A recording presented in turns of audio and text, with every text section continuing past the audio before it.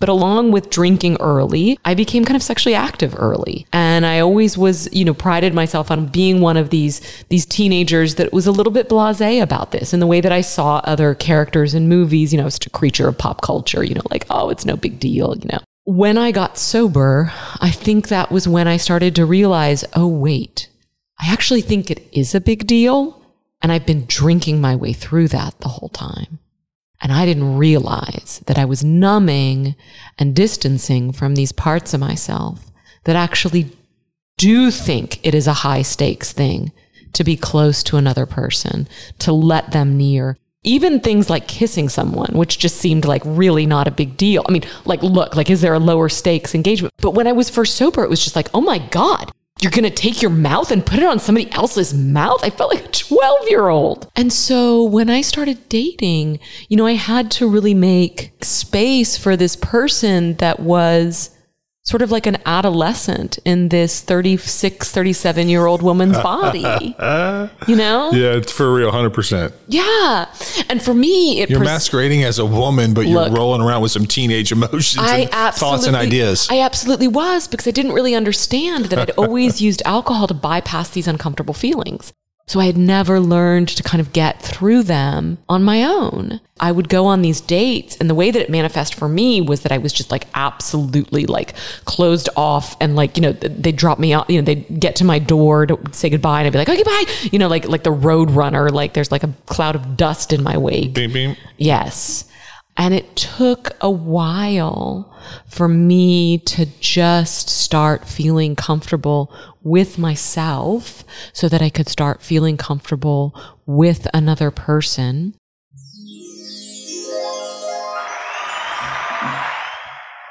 Welcome home, friend, to Sober Shares Podcast, episode 43. The purpose of this show is to allow you free access to alcohol and drug addiction recovery success stories. Our goal is to entertain you and enrich your life with tools that will help you make your sober experience easier and more serene. My name is Michael, and I'm an alcoholic. I have been sober since October the 10th of the year 2000. I am a member of the world's largest 12-step recovery program. Sober Shares is not an official Alcoholics Anonymous podcast. However, I am a believer in the program, and the recovery has brought my family. I started this show to highlight the dramatic and inspiring stories I have been hearing in recovery meetings for decades, and wanted to bring those messages of hope directly to you. I am glad you're here, and I hope you find what you're looking for. This podcast is supported by listeners like you. You can support us by clicking the donate button on our website, sobershares.com. Thank you for your consideration. My email address is mike@sobershares.com. Please reach out to me with any listener feedback, questions, or show ideas. And now it's time to meet our guest. I'm going to turn it over to them so they can introduce themselves and give their sobriety date if they wish. Hi, my name is Sarah Hepla. I'm an alcoholic, and my sobriety date is June 13th, 2010. You are the author of your best-selling memoir called Blackout, and you also host a podcast. I did a podcast on sort of the lost history of the Dallas Cowboys cheerleaders. It's called America's Girls. I did that with Texas Monthly. And then Blackout, which has the wordy subtitle, Remembering the Things I Drank to Forget. That is a memoir that's really about, falling in love with alcohol and then why I had to walk away from it. I purchased that book on Audible 2 weeks ago, and I listened to it. I think it's about a 7.5 hour run. Super, super interesting, and we'll dig into that a little bit more later. Can you give out your website so people can find out more about you if they want to dig in right away? Absolutely, yeah. My website is Sarah Hepola, SarahHepola.com. That has a lot of links to the book, the podcast, as well as I'm a journalist who's been working for 25 years, so a lot of links to my work over the years. Is there a contact button on there that they can reach out to you via email? Yes. Okay, so if you want to reach out directly to her, do it through her website. That would be fantastic. Can we start off by having you tell us about the early years of your life, and what did your family look like and where you were born? I was born in the Philadelphia area. My family was from the East Coast, but my dad got transferred to Dallas, this new city on the rise, Dallas, Texas, in 1978. We were Yankee libs that, were transplanted into the wilds of Dallas, Texas. My parents were looking for the best school system to put us in. We moved into a fairly well-to-do district, which is, if you're in the Dallas area, it's the Park Cities. I was like the middle class kid in the Tony School District. We were outsiders. It took me a while to really understand how much of an outsider I and my family were. My parents are dear people. They're still together, amazingly, after more than 50 years. And I have an older brother that I absolutely adored. And, he was my running buddy for a while until he decided that a younger sister wasn't like such the hot look. I think in a lot of ways, gosh, my childhood was the things that you want for childhood, right? It was safe. I had a good education, but there was a lot, when I think back on my childhood years, what I see is I was also like a pretty lonely kid. I was alone in my room a lot. I was not always such an engaged kid at school. I was like, I did pretty well at school, but I didn't always feel part of. I mean, I think this is something that is so common for a lot of alcoholics, is that there's this early feeling of sort of estrangement. And for me, that amplified even more when I was about 10 years old. I hit puberty. I was the youngest kid in class, and I was the first kid to kind of have that happen to her. And my sense of just not really belonging in my own body, wanting to hide, the intensity of my hypervigilance around what other people thought of me just got incredibly intense. And I was also somebody that really loved to disappear into pop culture, meaning that I loved to disappear into books, movies, songs. I mean, I was just a pop culture junkie. This is very true for a lot of kids in the 80s. I remember hearing in a meeting once somebody say fantasy was my first addiction.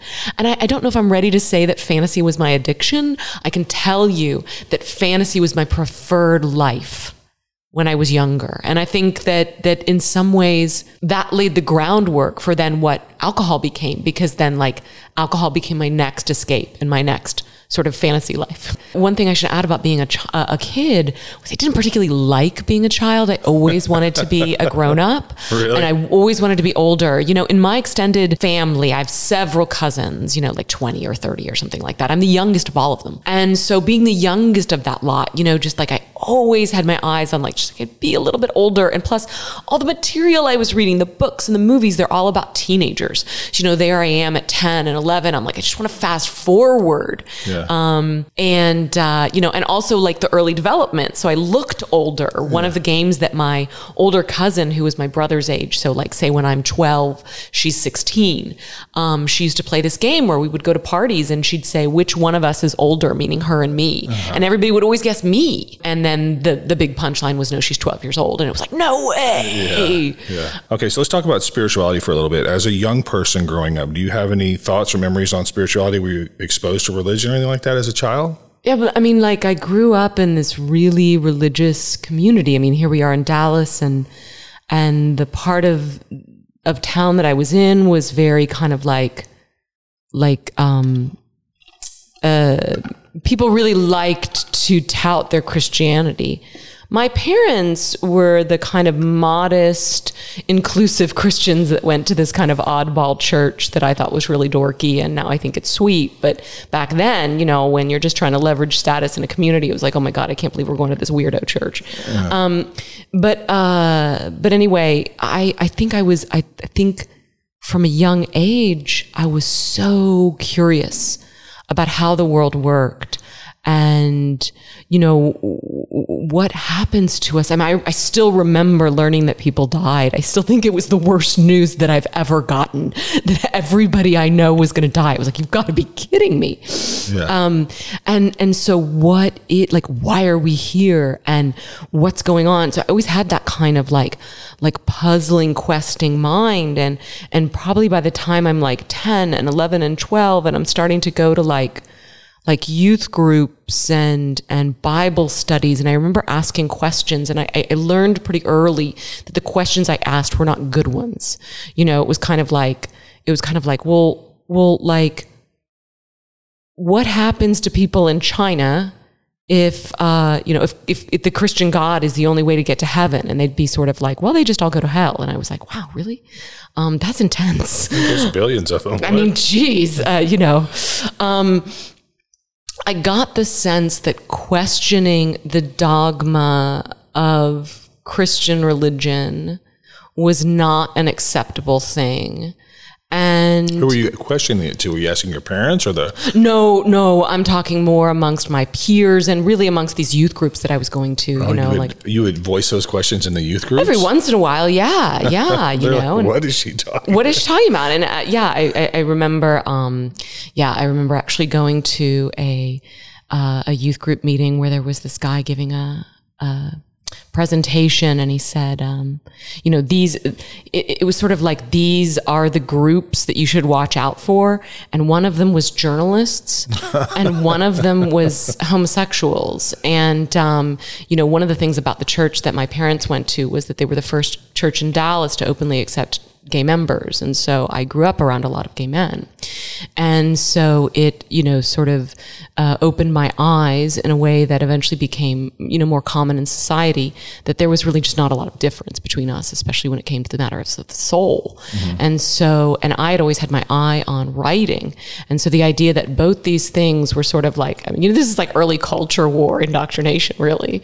And so I stood up and walked out. It was like my first act of like civil disobedience. And I never went back to the youth group. And so I think that one of the things that I learned, unfortunately, was to tie religion to a kind of intolerance or a kind of judgment that I didn't think was right in the world. When you stood up and walked out of that meeting, did you voice your concerns or tell your parents that you did that? And what did they say? Do you remember? No, I wouldn't have spoken to my parents about that. I didn't have a lot of religious conversations with my parents. I think they wanted me to kind of come to my own.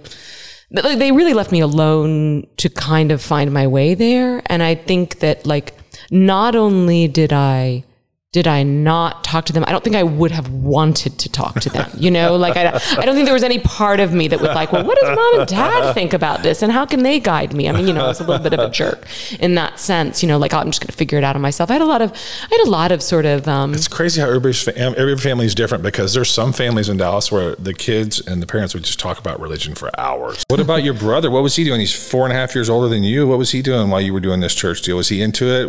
Well, by the time I'm 13, he's 17. So, I think he's out. I don't think he was going to church. He was gone. Yeah. Did y'all ever talk about it, you and your brother? Absolutely not. No. You didn't talk to anybody about it. No. That's why I say a lot of my childhood, my memory is sort of one of loneliness. And I think, people ask me why I became a writer. And I think part of it comes from the desire to connect and express, but not feeling like there's people around. And I don't want to say that I was neglected. I wasn't. Yeah. But by the age of 10, my brother's 14. He's just he's got a computer in his room. He's got his own jam. He's not interested in talking to me. My mom is in school. She's training to be a therapist. I was very close with my mom, but she was gone quite a bit. My father was taking care of me. My father is a sweet man, but he is a man of very few words.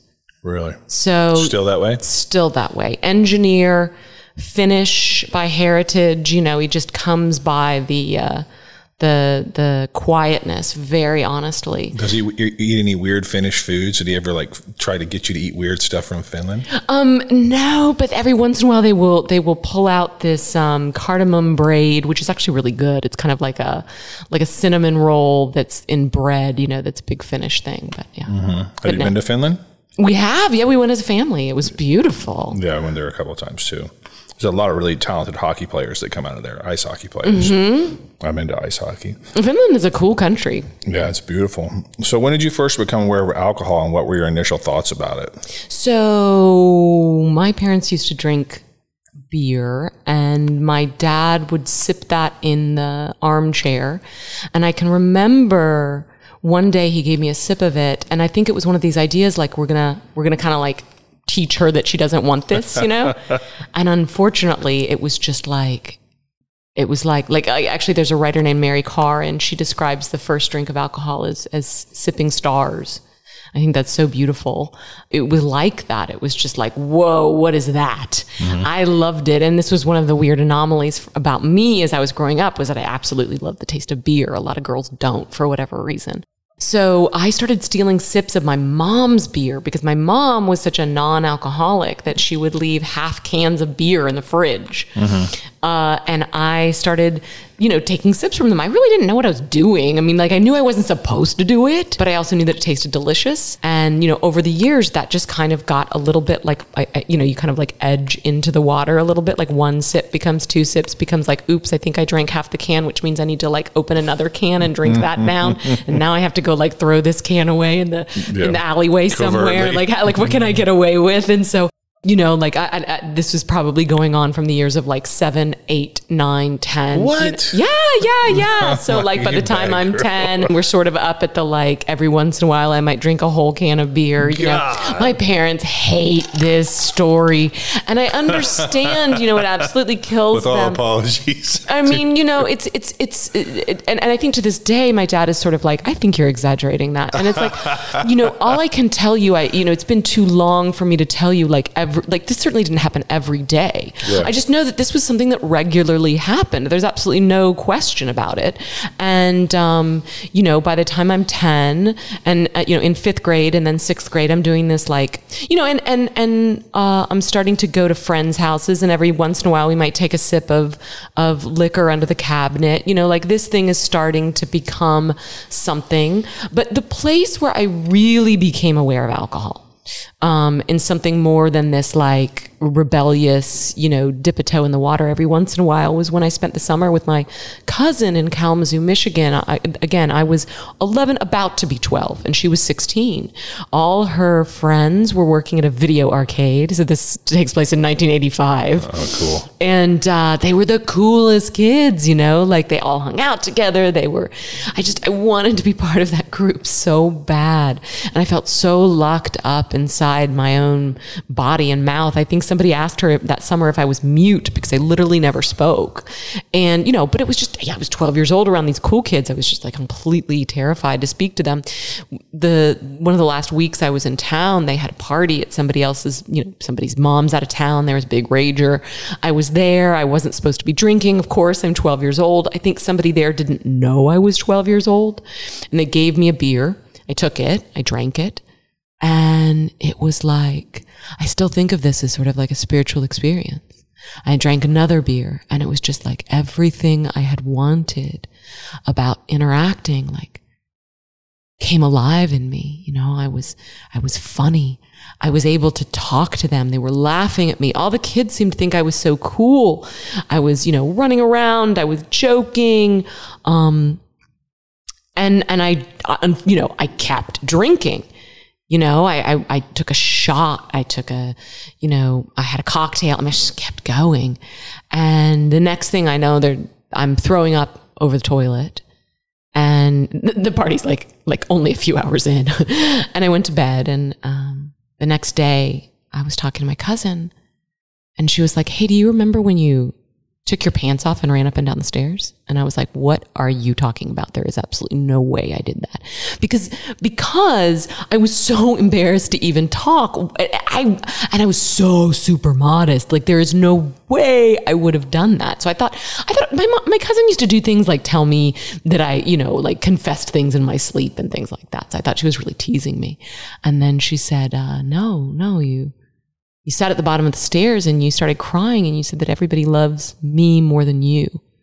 And I was like, oh God, that really does sound like me, because I really did think that. I thought everybody loved her and they didn't like me.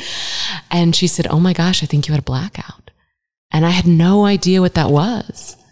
And I said, what do you mean? And she said, well, you can drink so much that you don't remember what you did. And I was like, that's crazy.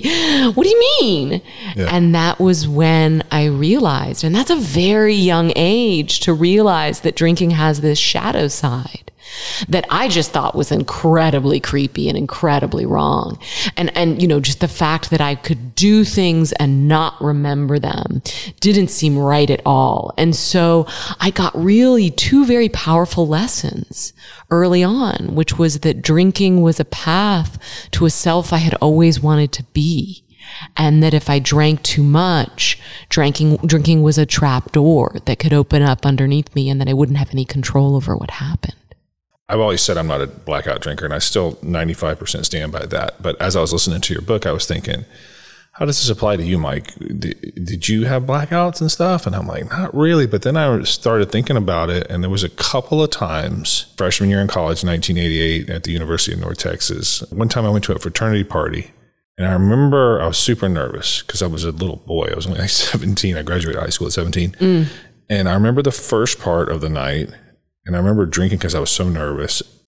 Then I would have like nothing for a few hours. And then a flash, just a quick little flash where I came aware of something that was going on when I was in an alley. I was in an alley somewhere, I don't know where. And then blacked out again, I think. And then I remember being in my dorm room. So yeah, that's 100% a blackout. Yeah, there was like, I would say maybe 4 hours out of 6 or maybe something like that. I don't know what the math is that I just don't remember. And then another time that I got alcohol poisoning, I remember the first part of the night, they had this any coin buys any drink night. It was any coin that you had in your pocket. It could be a penny, it didn't matter. It's a long time ago. And I remember going up. And then I was ordering tequila shots, which I don't think was a very smart idea. And I remember going up to the bar and I ordered another one. And the bartender just kind of looked at me like, are you sure? Because you're wasted, dude. And I was like, yeah, I'm sure. And I gave him a penny. And then I don't remember anything after that. I kind of remember like 2 rando girls driving me home in my car that I didn't know. And I was way too loaded to drive. So I obviously asked these 2 random hot chicks to drive me home. And they're like, and I had a really nice car. So they're like, yeah. And so they jumped in my super nice car with me. And I don't know who they were. And I don't remember anything after that, except like being at my apartment several hours later. And I wasn't aware that I had alcohol poisoning at that point, but I did. My car was there. The chicks were gone. My keys were there. So they obviously got me there. I remember something about falling either up the stairs or down the stairs. I don't remember if I fell up the stairs or if I fell down the stairs, but I remember falling. And I remember them kind of maybe like getting me up to my apartment and just like, I think maybe the front door wasn't unlocked or they couldn't get me in there. I think they just left me on the concrete in front of my front door and bailed and left my car and my car keys there and just left me on the concrete in front of my front door. But those are the only 2 memories that I have. And your book jogged those memories for me. Can I talk a little bit about what causes a blackout? Because I find that a lot of people in recovery don't even really know. Yeah. And they don't understand how they work. Yeah. So they're, basically a blackout. First of all, studies have found that about 50% of drinkers will have them. So it's not unique to alcoholics, but it is especially prevalent in alcoholics. Because one of the things that it seems to show, like if you're somebody that throws up easily or you don't really drink past that point of when most other people would stop, like if you drink past that point, your body's going to start finding ways to compensate for having too much alcohol in it. So blackouts come from a spike in the blood alcohol content. It's really the rapid rise is what causes the blackout.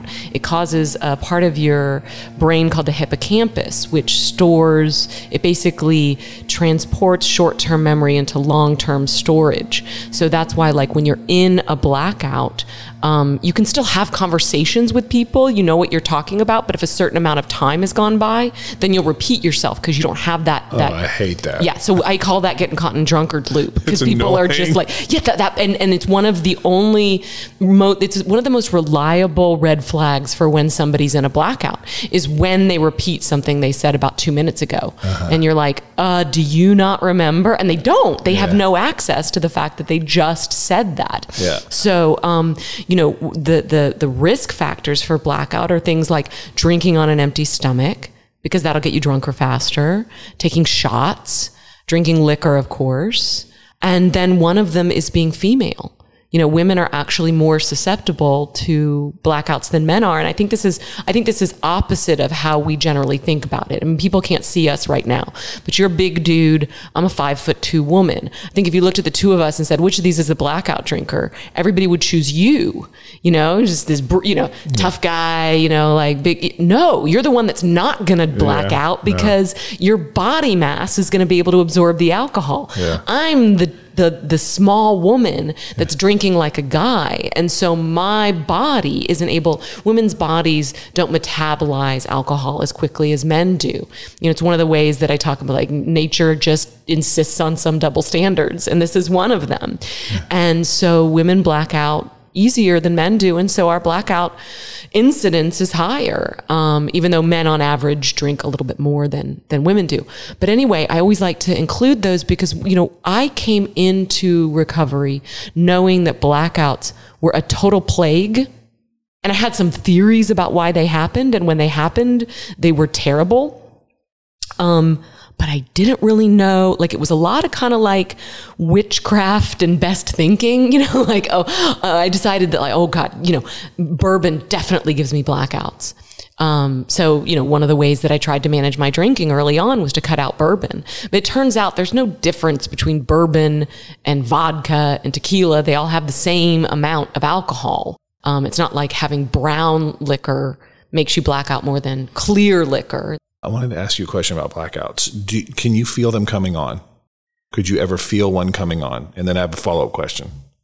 Oftentimes, no. The answer is no, because it always felt like a friggin' trapdoor. It always felt like you're watching a film and there's a smash cut and then there's a new scene. It really snuck up on me. These things came from ambush. That was the thing that beguiled me so badly. I will tell you that when I dated somebody for several years and he became more familiar with my drinking, he started to be like, okay, you're getting into that danger territory. Oh my God, how scary. So he could start to spot it. What would you say when he said that to you? It depended on my mood. I mean, sometimes I'd be like, you know, no, I'm not, I'm fine, whatever, you know, and then sometimes I'd be like, okay, I need to go get water. You know, it depended, because my relationship with alcohol was, you know, it was friend and foe. You know, it was lover and tormentor. You know, I had such different relationships to alcohol over the years. And part of my journey through those years was trying to keep this in my life. And so one of the things I knew I needed to do was to stop having blackouts. But I wish I had known those risk factors. And also, one more thing I want to say is that there's actually two kinds of blackouts. And one is sort of fragmentary, which are short, and those are much more common. But the ones that I had, which are called en bloc blackouts, ENBLOC, it's a French word. It's the kind that you had when you were 17. It's the hours of time. Those are really freaky, and they're much less common. I don't remember how I felt about it the next day. I just thought, wow, that was a big night. And I don't really remember a whole lot. And I remember having the feeling that things generally did not go well. I just remember that. I was like, I don't remember exactly what happened, but I'm sure in a general way things trended negatively, and that was not a good experience. Yeah, I used to joke that it was God's way of telling me I don't need to know what I did.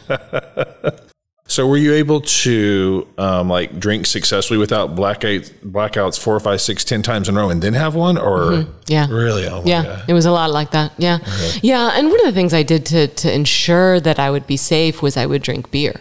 I mean, beer was really like how I managed not blacking out. I'm not sure I ever blacked out on just drinking beer. I might have a few times.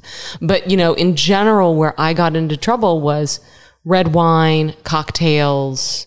You know, I stopped doing shots at some point. I mean, I told you the kind of early origin story of my drinking, but part of my story is that in high school, I didn't drink that aggressively.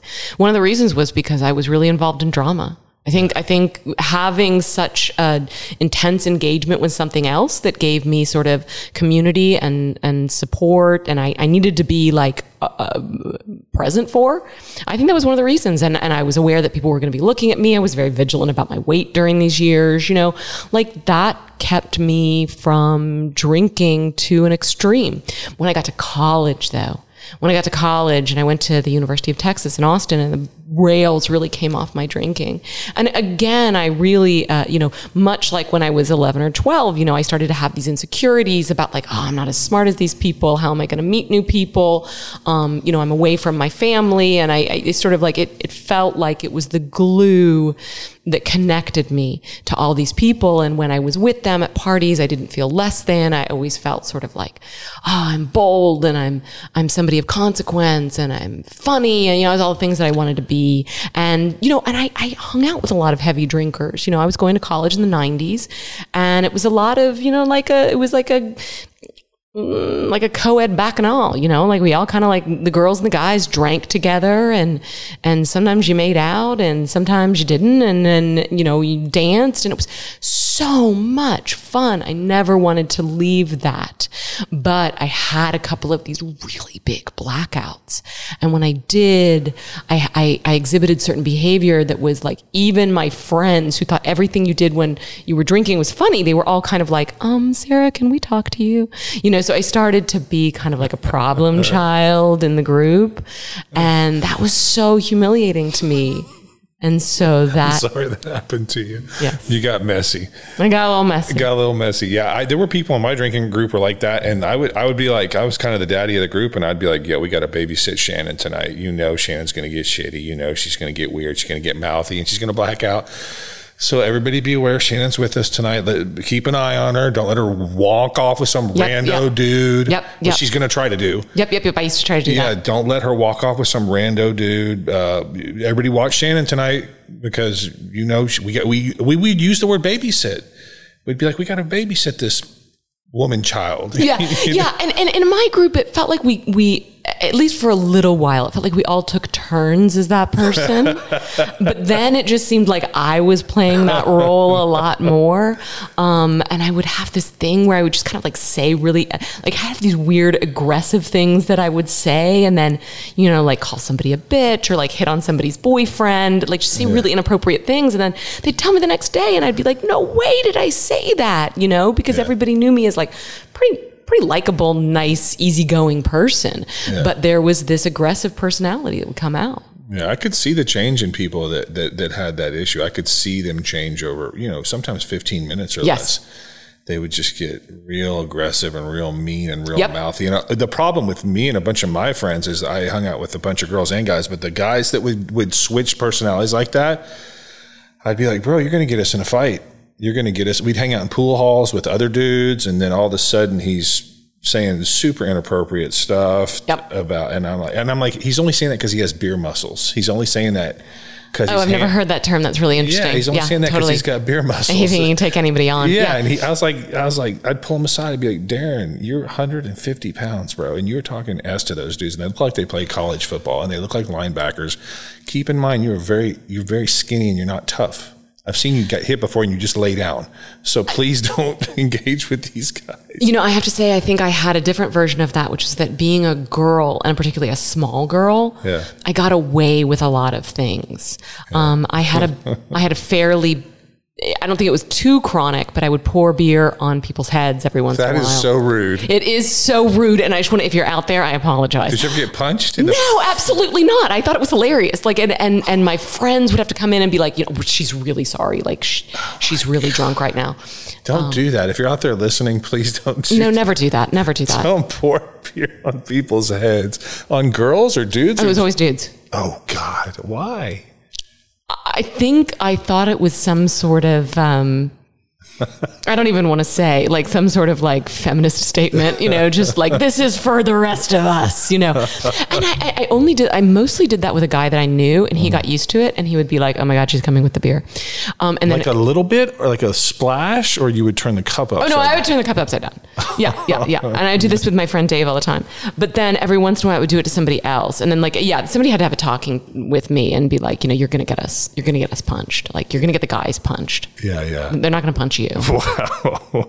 Wow. When did it ever occur to you that you had a problem with alcohol, and what did you do about that thought? You've hit on it a little bit. Yeah, right around that time. I was 20 years old, and we were headed to the Texas OU game from Austin. It was a 3.5-hour car ride. Yeah. And, what's funny about that day, I remember we got in the car and everybody was putting together these, like, you remember the big plastic cups, that look like kind of swimming pools, like portable swimming pools that you're going to drink out of. Yeah. And everybody was putting together like Jack and Coke. And I was like, I don't even want to drink. But I did. And I drank, I don't remember how many of those. And we got up to go to the bathroom at some gas station. And that's the last thing I remember. And then I woke up in my parents' house. You were supposed to be going to the Texas OU football game. Yeah. I wasn't going to go. I think, because I'm never a football fan. So I was going with my friends to kind of like hang out in Dallas. Mm-hmm. I woke up at my parents' place. My parents were out of town, thank God. And I was naked and I had a poster from the wall over me like a sheet. And I was like, this is so wrong. Like whatever has happened. You had a general idea that something had gone Something in the dots that connect this. What poster was it? It was a James Dean poster. Okay, good. It was a James Dean poster that I used to have on my wall, and I don't know if it had fallen. I think you pulled it down. I think I probably pulled it down, but why did I pull it down? I mean, again, gosh, drunk logic is such deranged Alice in Wonderland, like total no logic at all. So the next day called one of my closest friends who was my roommate. She had been in the car with me that day. And, at this point I'd had a couple of these nights that we're talking about where people were kind of like, hey, I think you were a little bit offsides last night. But this was the first one that like, she was mad at me. I could sense that she was mad at me. And when I got together later with a group of them, I could feel that a lot of them were mad at me. And that had never happened to me before. And what was told to me over time, it was a story that kind of got told in small increments that I could take it all at once, was that I had gotten so blasted that I started mooning people when we were stopped on the highway, which is obnoxious. And I thought it was hilarious. And this is one of these things where like you are 2 a.m. drunk and everybody else is like 2 p.m. drunk. And then I started mooning everybody individually in the car. Again, this inappropriate, what I like to call bad nudity, was unfortunately this weird card, like part of my really far gone drinking. I think sometimes it had to do with how completely modest I was when I was sober, that when I was drunk, it was just kind of like, I'm going to go wild. But I also know that there's also this weird thing with like when people are just not in their right minds, they kind of want to like free themselves. They kind of start stripping. Anyway, this is not like, oh my goodness. And I have to tell you, as a young woman who wanted to be loved and wanted to date somebody and wanted to be, sexy and fun, and like hearing this like degrading, weird story that had alienated all of my binge drinking friends who put up with a lot was really heavy for me. And it was the first time that I thought, I think I have to quit drinking. And I was so young. I went to How old were you when you was 20. What did you do about that thought? I first of all, I called my best friend who wasn't there that day. And I just did this sort of like teary confession of like, I'm scared. I think there's something wrong. And I had kind of known something was wrong for a while, I think maybe I don't drink like other people. Look, dating back to when I'm like 11 or 12, right? And I went to the student health center and I think I spoke to somebody and I got a pamphlet and I kind of looked at it and I think I probably like, and I said, well, I'm never going to drink, bourbon again. Because that's what I thought it was. Yeah. I thought, this is bourbon. What was the pamphlet? Was that that test? Yeah. It was like one of those tests that was sort of like, are you an alcoholic? What did you get? Had you fail it or what did you do? I never trusted those tests, Because they said you were an alcoholic. That's why you didn't trust it.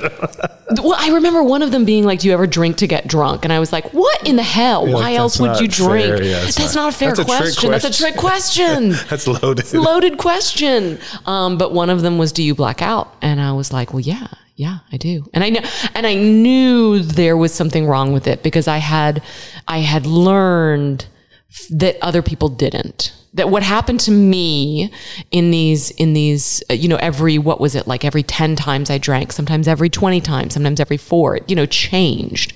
Didn't always happen to other people. But then I started seeing it happen, some of my good friends did have blackouts. And so then you start to kind of diminish it. Then you go like, okay, well, like everybody, this is happening to other people. It's not just me. I think I was being dramatic. I need to stop drinking bourbon, and I need to, I need to make sure I never moon anybody again. To my knowledge, I didn't. But and I need to win back some of the goodwill of my friends, which I did. They were forgiving. When I was there, when I was right where you are in your story, I had the same thoughts in my head, and this is what I came up with. This is what I call the I need to list. And so in my mind, when I was right where you are in your story, I said, okay, I think I have a problem with alcohol. I probably need to stop drinking. What's wrong with me? Why am I doing this? What's going on? Yeah. How can I fix it? Let's just fix it. I'm smart. Let's just fix it. Let's just fix this. So I said, okay, I need to start sleeping during the night and be awake during the day, because I used to sleep a lot during the day, but then I'd be up all night. Then I said, I also need to start taking vitamins, because I'm not taking vitamins. Sure. I should be taking vitamins, sure, but I'm not. Sure. So I need to start taking vitamins. I need to start working out. I'm not going to the gym. I need to start lifting weights and working out. Number 4, I need to stop hanging out with all these losers. Yeah. Because all my friends drink hard and as much as I do. So I need to get away from them. Number 5 is I need to start going back to church. I don't go to church. I probably should be going to church. What am I doing? I'm not going to church. So, vitamins. Oh, my 6-point plan. I need to stop eating such horrible food. That was one of mine too. Because I would get super drunk, and then I would go to Taco Cabana, and I would go to Jack in the Box, and they used to have 2 tacos for $1. Dude, I ate so many of those. I would get wasted, and I would go to Jack in the Box. And they would look at me and be like, you're here again drunk? I'd be like, yeah, I need more tacos, dude. They were 2 for 50 cents. And then the story came out that they weren't even using real ground beef. They were using horse meat. Of course they were. And I didn't care. I was like, I still need those tacos. Those freaking tacos. I ate so many of those. Ugh. And then I used to get, at Taco Cabana, I used to get a little I don't know if it was like a quart or like a little serving size of queso, and then half a dozen tortillas, and just dip them in the queso. And I'd be walking around the party eating that, and just all down my face. Were you offering some to other people? Oh, sure. I mean, I was nice enough. But I was, and unfortunately for me, one of the things that I had to figure out, because as I was drinking more, I was getting heavier. I'm a small person. And so I was getting, I couldn't fit in my clothes anymore. I didn't feel cute or attractive. I wanted to lose weight. So one of the things you do to lose weight as a young woman is that you cut your calories. And so it's very, very hard to cut your calories and drink binge drink without blacking out. One of the things that was on my list to do to make myself feel better about myself was actually predisposing me to continuing to have blackouts. Like if I skipped dinner. Yeah. Yeah.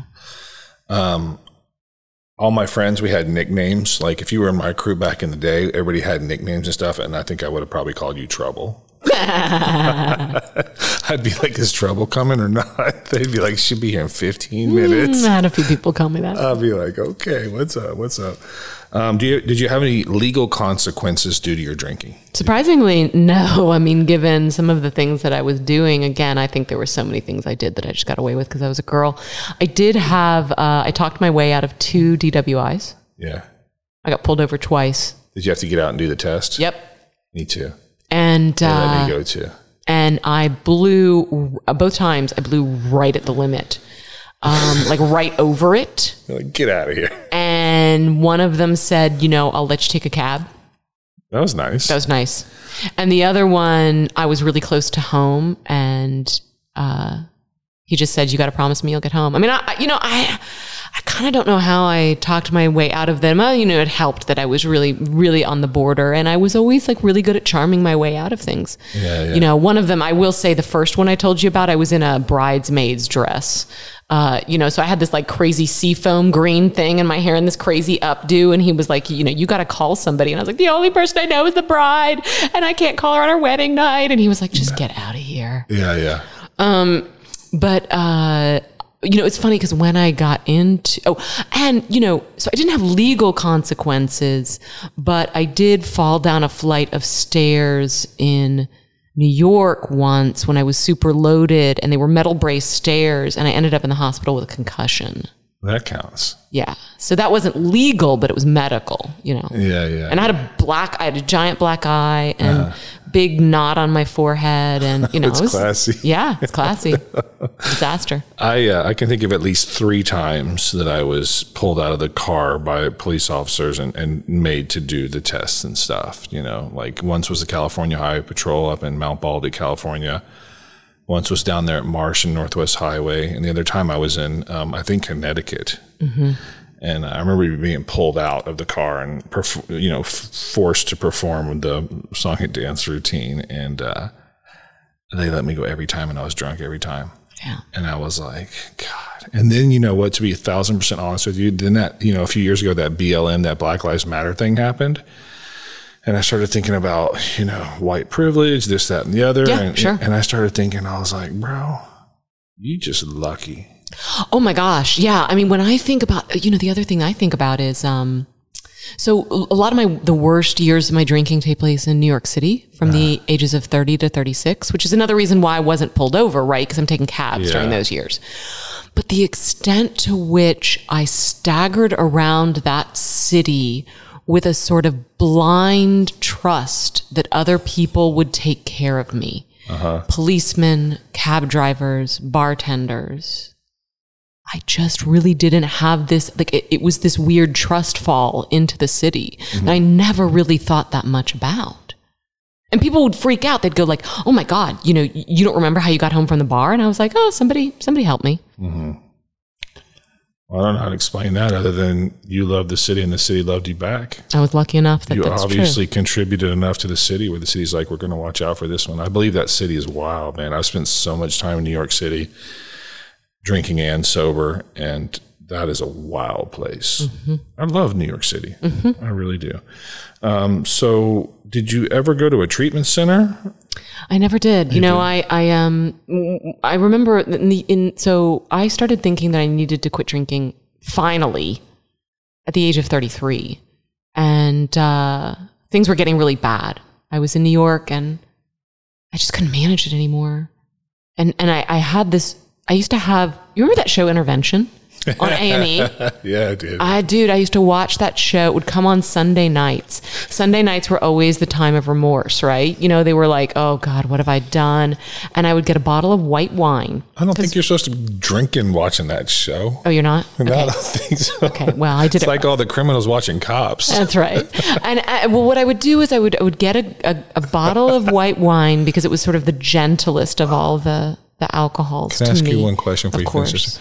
You seem pretty classy. Did you ever drink wine out of those cardboard boxes? Oh, like the Franzia? Yeah. Did you ever do that?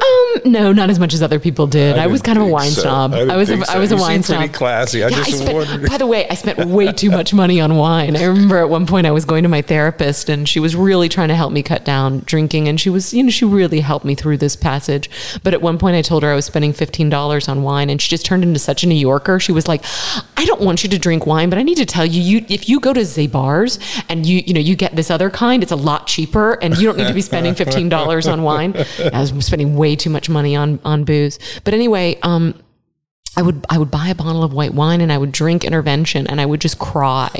And I would be like, I really had this fantasy that somebody would intervene and make me stop, because I didn't know how to stop on my own. Really? And, I had a really difficult job at the time. I was an editor at an online magazine called Salon, and there were starting to be a series of layoffs. And so I was, by the end, I was like one of the last editors standing. And that meant that I was playing several different roles. I was really in over my head. I was working all the time. I was scared to leave. I thought about going to treatment center, but, I was scared to leave. I was really like, I didn't want to leave my work and I didn't want to leave people hanging. I already felt so crappy about myself.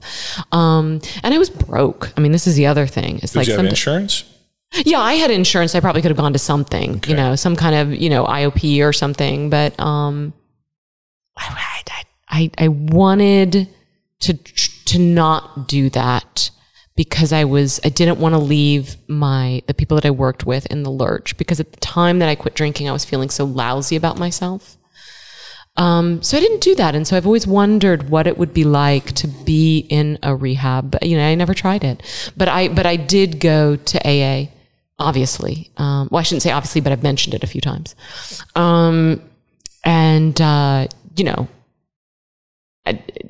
That's a big step. How did you get to AA? A very big step. How did you get there? Did you look it up on Google, or did you? So I also should mention that I got sober briefly when I was 25, because that was a period when I also knew I was in trouble, and a good friend of mine who was a drinking buddy had gone to AA. I don't think I ever would have done it otherwise.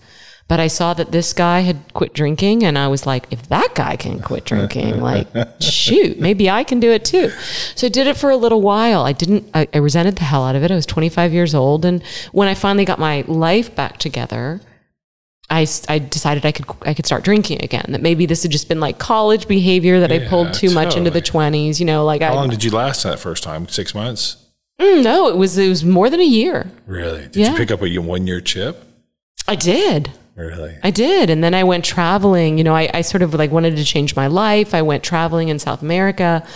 I was doing all these things that I was trying to build a life that, felt good, because I'd done these hard things of quitting drinking. I wanted to have a life that felt rewarding, and travel was something I'd never done before. And I was out in this very small village in Ecuador, and I just was so far from everything. I'd stopped going to meetings. I'd stopped, talking to people. I wasn't, and I just sort of was like, why do I need to quit? Why do I not drink anymore?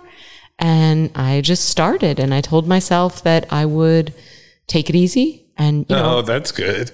You made a promise to yourself. I made a promise to myself. And by the second night, I was sort of like looking in all the cupboards, like, where do we get more? Where do we get more? Yeah. And then, 10 years were me trying to stay, again, trying to balance this table that doesn't want to be balanced. It's like trying to get the sugar packets under the one leg of the table. I'm sure I could make this work, and it just keeps not working. Yeah. I tried so many things. And one of the things I did was, after a relationship that fell apart in part because of how heavy I was drinking, I was like, I'm going to move to New York.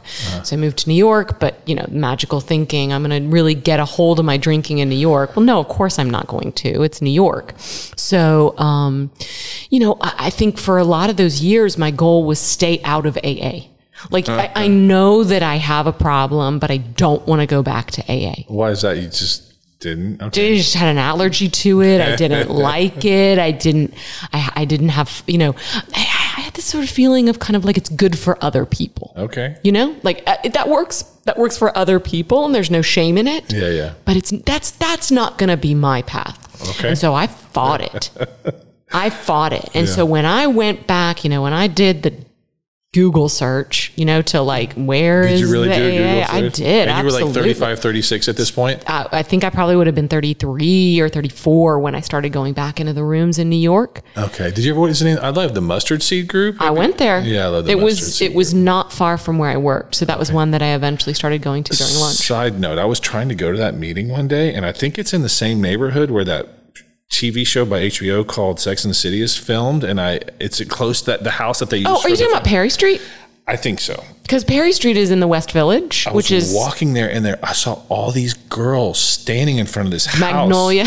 Yeah, there's all these girls, all these pretty girls standing in front of this house taking pictures, and there's people across the street taking pictures, and I'm just a pedestrian. I'm just walking, and I'm like, why are these cabs stopping here and people getting out? Why is everybody taking? I didn't watch that show, so I didn't know. So I was just like, what? And then I saw this guy and the girl, a good-looking guy, good-looking girl across the street, and they were taking pictures, and I was like, yo, what is the deal? And they're like, oh, you don't know? And I'm like, no. They're like, that's the Sex and the City house. Yes, that was like, what? Only a few blocks away from my last place that I lived in New York, which is very close to a very fabled meeting called the Perry Street Workshop, which I went to several times. Okay. When I finally, it took me a while to get back into the rooms. Like, I was sort of like in the rotating door for a long time. I would go in there on some night when I was feeling desperate. Mm-hmm. And I would be like, okay, I'm going to do this. And then a few days later, I'd be like, you know what? I was being really dramatic. I don't need to do that.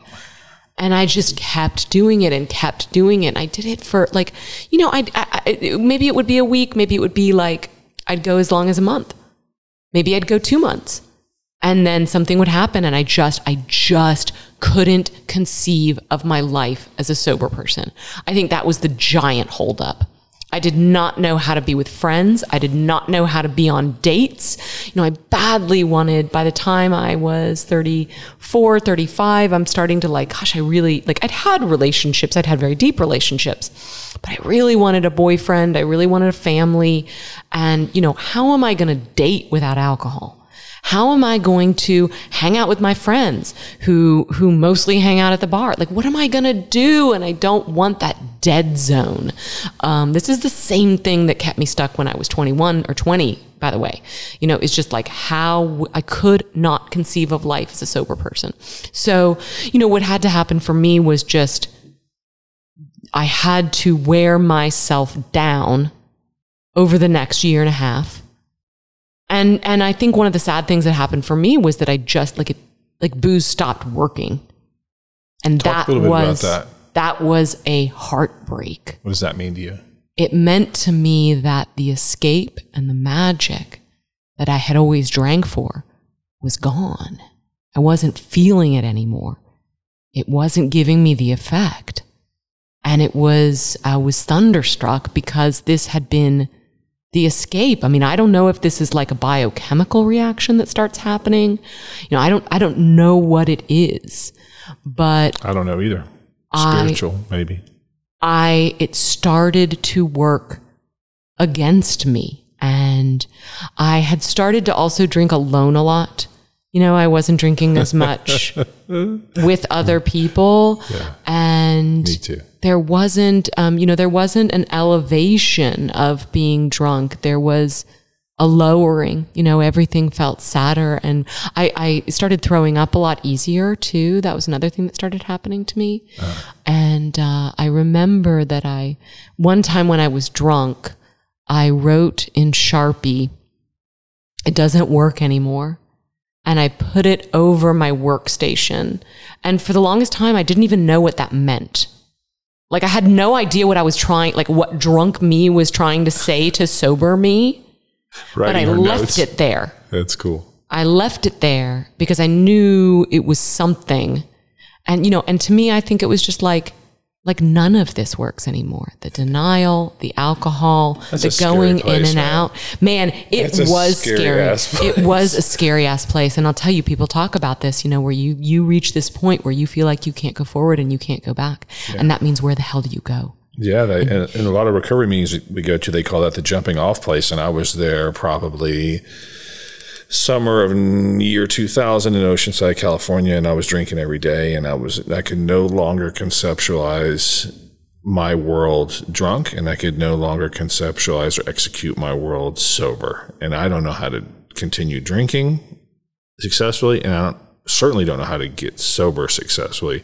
So I was stuck in this middle ground, and that's where I was getting towards the bottom. Like you said, my life was spiraling down, and I was getting lonelier and lonelier and darker, and my body was falling apart. I started to have physical manifestations. You were talking about vomiting. My body started to swell and my eyes started to close. And I really looked very sick. Like when I would see myself in the mirror, I'd be like, wow, bro, you do not look like a healthy 30-year-old man. You look very different than that. And so I was scared, man. And then I just said the drunk's prayer.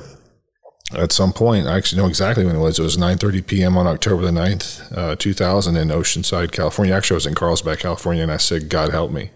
I don't know I don't know what to do.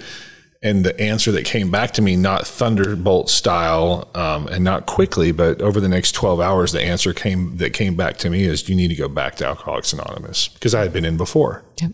And so the answer that came back to me is, you need to go back to AA. You need to get another sobriety date. You have to get another sponsor. You have to get another set of literature. You have to get another effort going. You got to pull it together enough to get there, because you know that the people that are there at that place, because you've been there before, you've seen them, they know how to successfully live life sober, and you apparently do not. You've demonstrated to yourself and the police department and any girls and any employers and your family and yourself that you cannot successfully drink, you know? You just can't. Well, this same thing for me. You know, they call it the jumping off point. Well, I felt like it was the crushed in the corner point. You know, there was nothing of hope in me, and I had tried everything else to do it myself.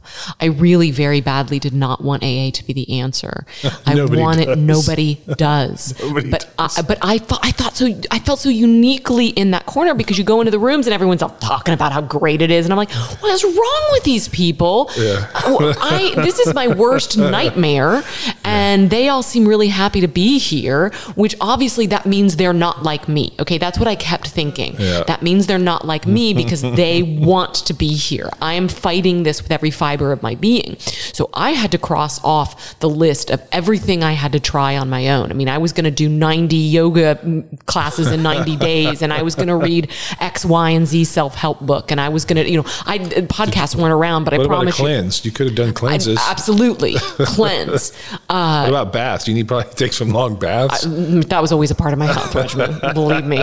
You know, I had a terrible, booze always, made me wake up at like 3 or 4 in the morning. So it really disrupted my sleep. And I'd always take these really super hot baths.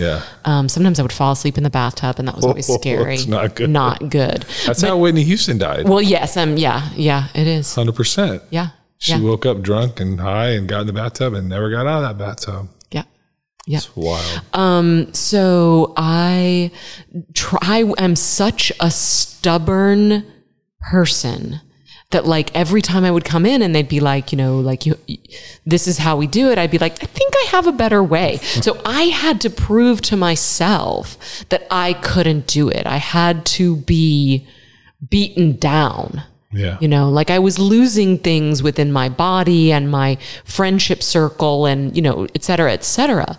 But the thing that really brought me down was just my attempts repeatedly, my best efforts were proving futile.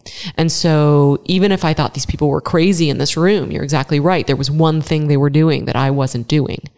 They were staying sober. They're putting time together. Exactly. I couldn't do that. I could not put time together, but I knew that they could because I had been going to meetings before. And I chose to leave and drink again, but I knew when I was there, I was paying enough attention. I was like, remember that one dude you liked? You don't know his name, but remember when he had 3 years? Oh my God. I remember when I talked to somebody that had 90 days, and I honestly thought that was like superhuman. Or he was lying or she was lying. Yes, exactly. There's no way 90 days. And so, there was obviously something happening that I couldn't access on my own. So I want to talk to the listener for a minute. If you're still out there in the starting blocks and you're thinking about getting out of the drinking game and getting out of the drugging game and heading into AA and trying again or trying for the first time, just be aware that none of us really wanted AA to be the answer. None of us really wanted to be an alcoholic, and none of us wanted to go to friggin' AA. But in hindsight, it ended up for most of us being maybe the best thing that's ever happened to us because several reasons why. I won't go into why, but it ends up that it's a good thing for me. And that's one thing that taught me in early sobriety, that I really wasn't aware of what was good for me. I always thought that I was a real good labeler of good and bad. Like I thought for sure that I'm a good labeler of good. I'm a good labeler of bad, but I had to let go of that. Did you ever have a moment of clarity that sent you into like hardcore, just getting all the way in?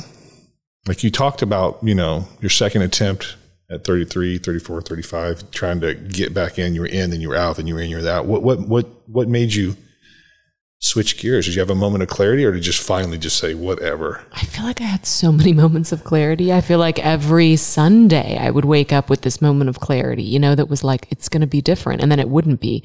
And the last time that I did this, the last time that I drank, I was at a friend's wedding, and there were like a lot of like really important people there. Like she knew like fancy, like writers, and, it was just like, it was the kind of people that you really want to impress.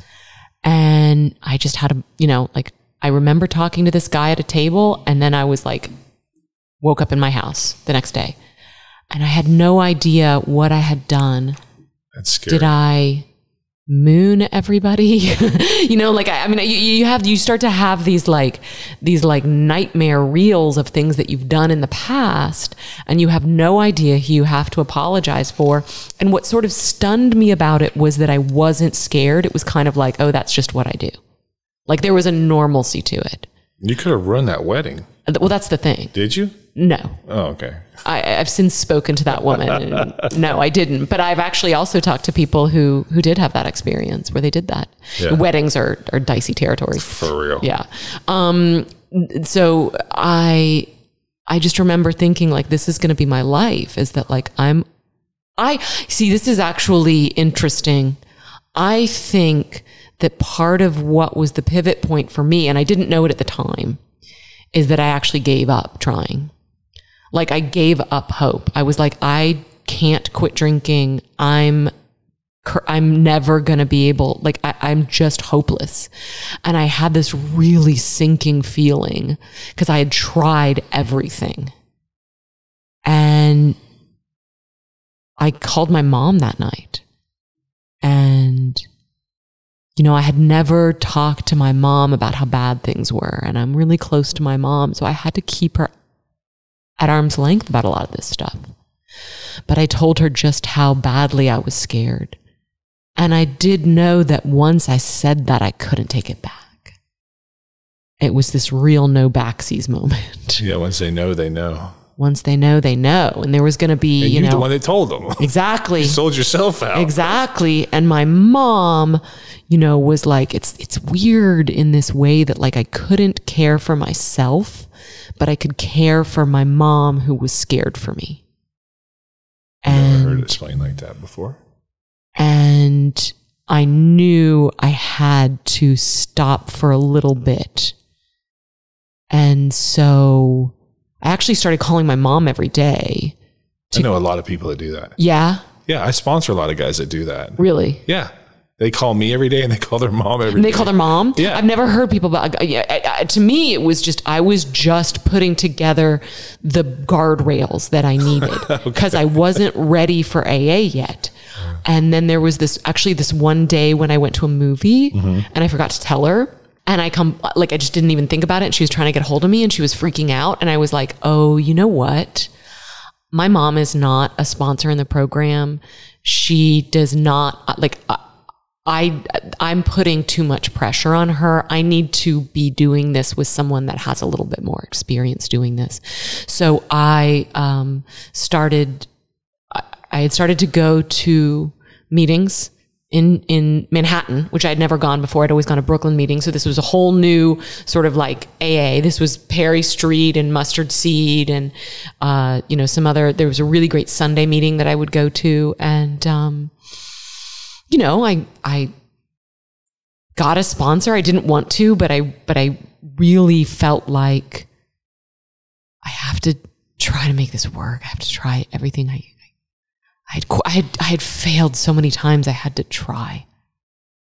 And, so that's what I started doing.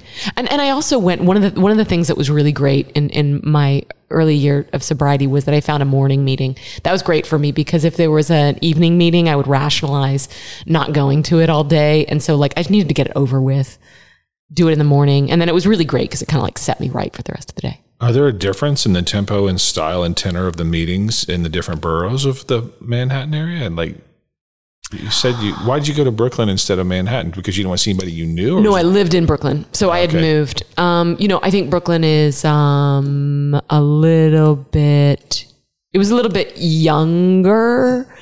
I also say, I mean, this is going to sound really shallow, but there were like famous people in the New York, in the Manhattan AA, and it was kind of like, oh wow, this is different. Isn't that weird? Yeah. When you see celebrities in meetings. Yes. It felt like in Brooklyn, it felt sort of like, bougie, kind of like, it was more family friendly. It just depended because of the area I was living in.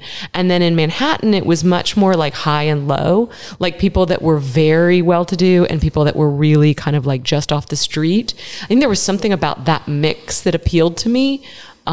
just this like everybody fits here. Because there were a lot of meetings where I'd look around and I would just be like, I'm not like them. I'm not like them. And, you know, in the Manhattan meetings, it was sort of like there were people above me, there were people below me. That wasn't the point. You know, the point was that it was all kinds. I think that kind of disrupted my trying to look for differences. What did you think when you saw the word God on the wall at your first few recovering meetings? And even when you came back, what were you thinking when you saw that it was a higher power-based deal or a God deal? I mean, what were your thoughts on that? Yeah, not the program for me. That's what you thought. I'm in the wrong room. Yeah, me too, man. I was like, how dare you? What? This is a bait and switch. Yeah, cult, whatever. No, you add, like, it brought me back to those youth group meetings, which I did not have a comfortable feeling with, not have comfortable memories about. You add the fact that a lot of AA, is in church basements. So a lot of times, this is the first time I've been back to a church. You're on the property. I'm on the property. And I just was like, that's not my deal. And it took a while. It took a really long while for me to get over the hurdle of that word. I mean, for a while, I was just sort of like, I'm going to just ignore that part. That's the whole thing, though. How are you going to ignore that? Well, and that eventually came, and then, because people early on were like, if the God thing doesn't sit with you, just like, don't worry about it right now. And I was like, okay. And then they trick you because then you arrive at the point where you realize, like, that's the friggin' deal. It says it in the book. It says the entire purpose of Alcoholics Anonymous is to introduce you to a power greater than yourself with which you can solve all your problems. And I want to say one thing about that real quickly. In early sobriety, when I very first started sponsoring other guys, it was my first, 5 or 6 guys that I sponsored.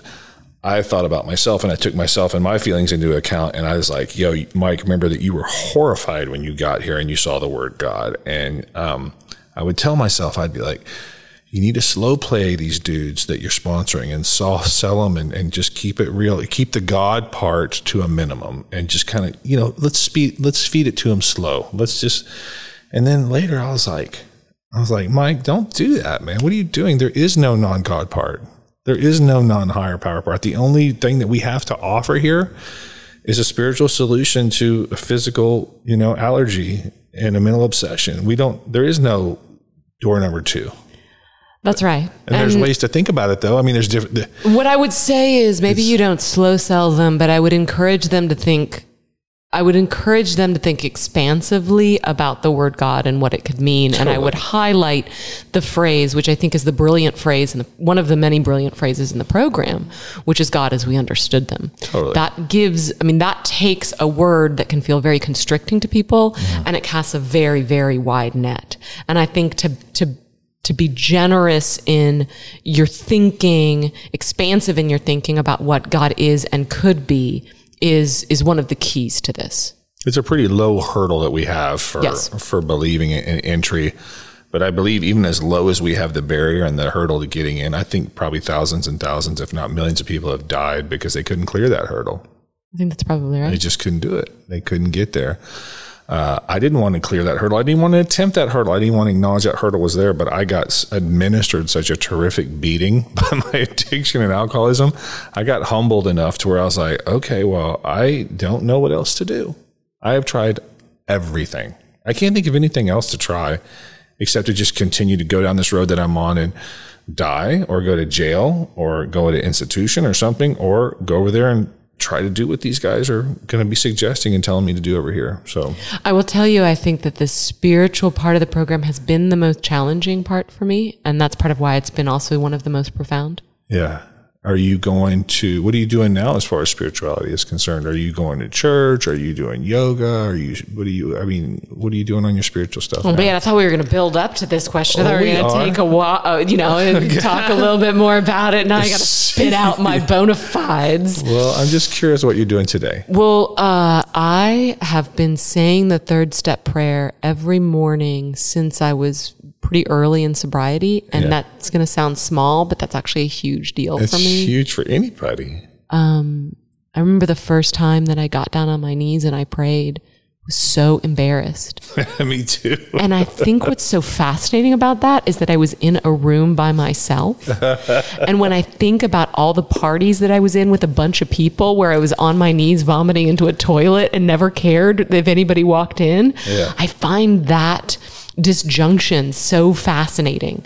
And, you know, I think probably one of the reasons why I felt so embarrassed is that I did have an innate awareness that there is something beyond me. Otherwise, nothing is watching me. Nothing is there. There's nothing, you know, like the very fact that I have some hang up about this posture suggests that there is something about it. And what I found as I very stubbornly started saying this prayer in the morning was that it helped me. And that, you know, I was such a like, well, prove to me, what does it mean? You know, like it eventually for me, I'm too practical minded. When I started seeing that saying this in the mornings helped me and helped shape my day, then I was sold. You know, there's a line by C.S. Lewis, who is a sort of philosopher, religious scholar, and he says, you know, I don't pray because it changes God. I pray because it changes me. I can't tell you what the prayer is doing. This is sort of one of the things that I've had to balance is my own sort of, I have had to open up to the mysteries of what's beyond me, that there is a power that is greater than me. There is something beyond me. I don't control the universe, not even close. There is some operating logic that I may never know. And I have to open myself up to that while also being sort of true to my own limits of like, I don't know who God is. Like to me, it's all about mystery. It's not about answers. So prayer is sort of my primary. And then I also really feel like we can talk a little bit more about this later maybe, but like I've really gotten a lot back into meetings. And I think that is also another way of my spiritual connection. Because for a while, I mean, I'm 12 years into this and I can tell you like, I took a little break for a while. I love it. I want you to be honest about that. Let's dip into that a little bit later. I want to read to the guys real quick, the guys and girls out there listening. So I want to read from page 63 of the big book. You were just talking about the third step prayer. So I want to read this real quick. It says, we are now at step 3. Many of us said to our Maker, as we understood him, God, I offer myself to thee to build with me and do with that. You start that again. We were now at step 3. Many of us said to our Maker, as we understood him, God, I offer myself to thee to build with me and do with me as thou wilt, relieve me of the bondage of self, that I may better do thy will. Take away my difficulties, that victory over them may bear witness to those I would help of thy power, thy love, and thy way of life. May I do thy will always. We thought well before taking this step, making sure we were ready, that we could at last abandon ourselves utterly to him. Can you tell me about your AA sponsor? How did you get one and how have they helped you?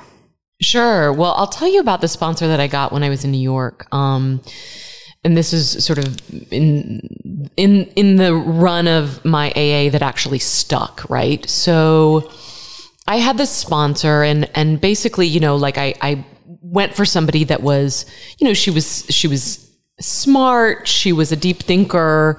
She was cool. She was a little bit older than me. And one of the things that she did was she asked me to call her every day and go to a certain number of meetings. Well, I didn't like that.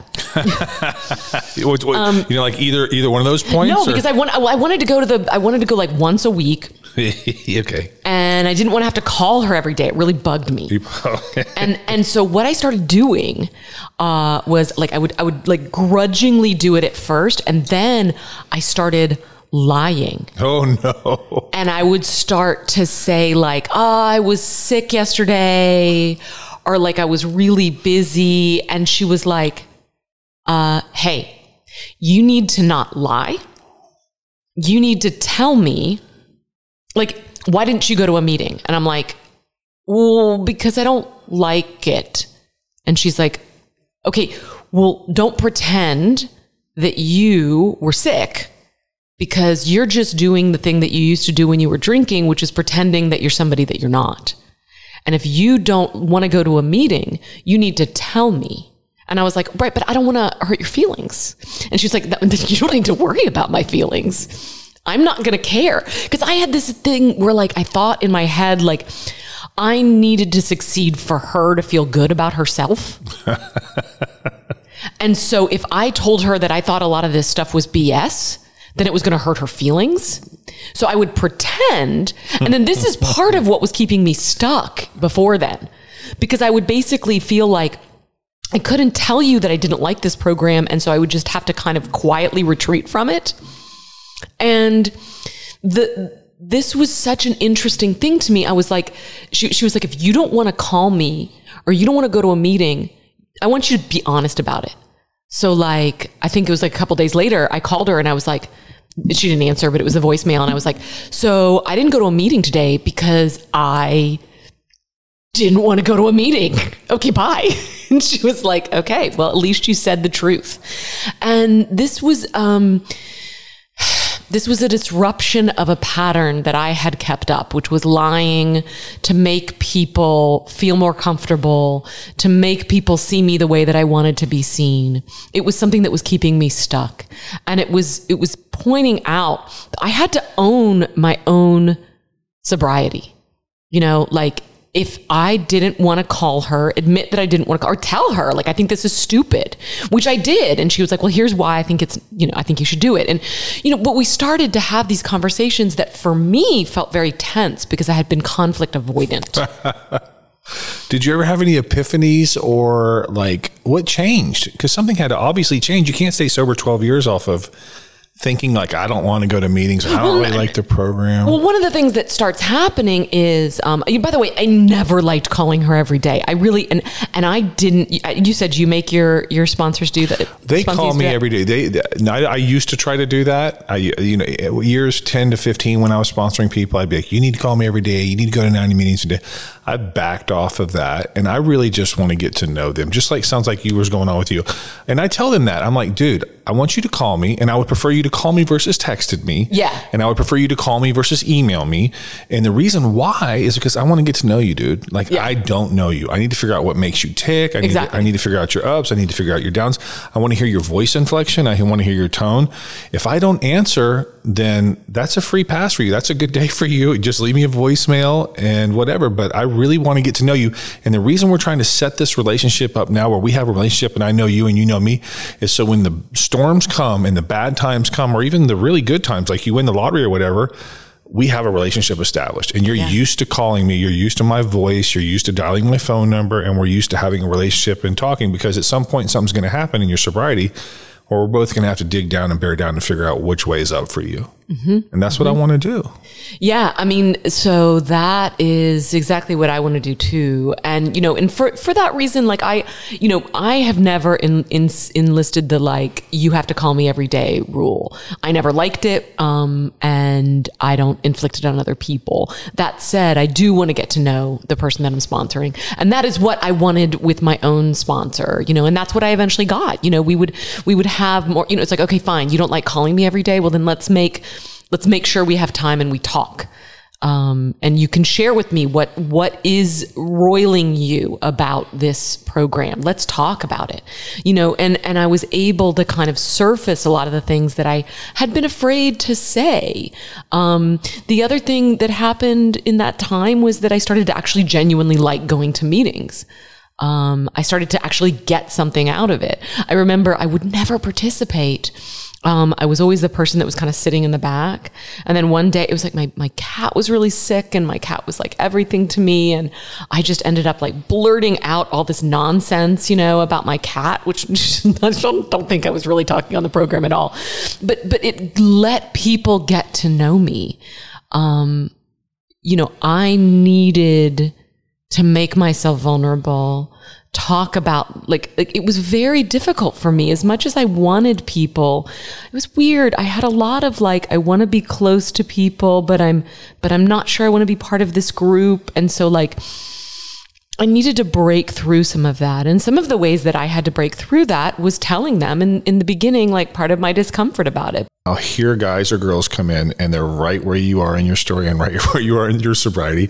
And they'll come in, they'll be super serious and they'll sit down and they won't talk most of the time. But then when they finally do open up, they'll say something like this. They'll be like, my name's Jason and I'm alcoholic and I don't really like this group and I don't really like being here and I don't like these people. And it's really hard to find a parking spot. I can never find a parking spot at this group. And I'm just not sure about this program. I'm not sure about sobriety. And like, they're telling the truth. They're like checking in, telling the truth. And then after they're done, everybody goes, ha, ha, ha, ha. Oh my God. Like 40 people laugh. Like he did not tell that story. So if 40 people could laugh at once. Oh my gosh, you're taking me back because I remember this meeting in the West Village where this guy was like, raised his hand and he was like, I hate AA. I think you're all in a cult. I can't believe you're doing this to me. and I want, and I want to get the hell out of here. And everybody just was like, awesome. Yeah, like, this is great. And like he's looking around.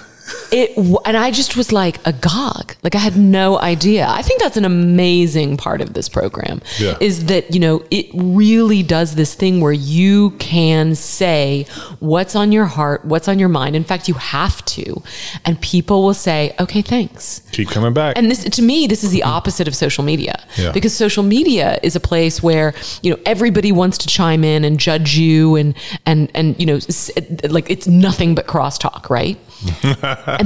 and this is a place where whatever you want to say. There's even a crosstalk section. Exactly. Go to the comments.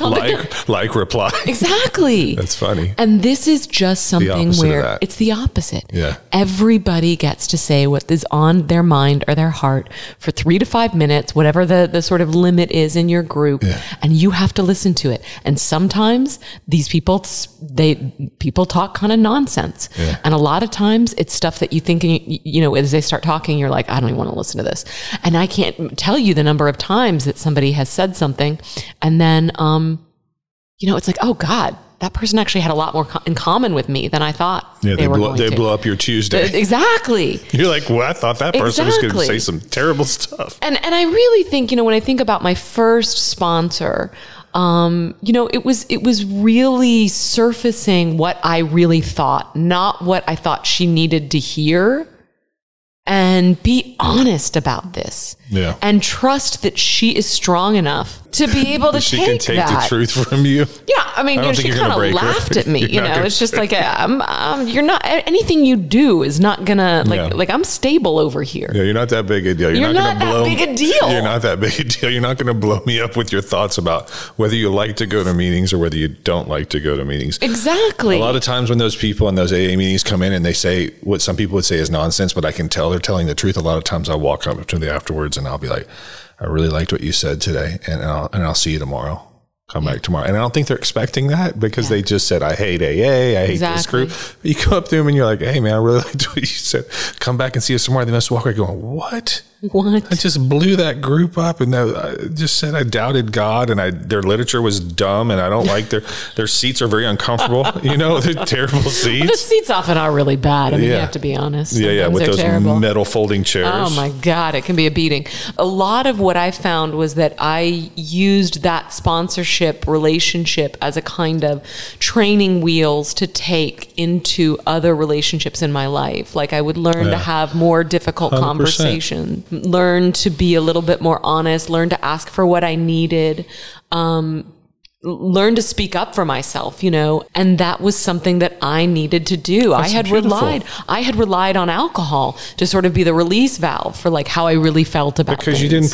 Because you didn't possess that skill set. Exactly. So you would use alcohol and drugs to some way acquiesce your way through that situation because you didn't know how to talk to people or be honest with people. So a lot of times our relationship with our sponsor, our fellow friends in recovery, it's about learning how to be vulnerable. It's about learning how to tell the truth. It's it's okay to tell people that you're having a bad day. Mm-hmm. It's okay to check in and be like, yo, man, I'm not getting it today. I don't know what to do. And a lot of times your fellow friends in recovery will have a good solution for you. They'll ask you questions like hard questions are like, have you eaten anything today?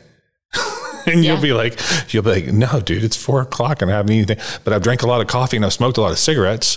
And you'll be like, well, so it's 4:00 in the afternoon. You're falling apart. You're having a shitty day. You haven't eaten today, but you smoked a lot of cigarettes and you had a lot of coffee. Let's take a look at that.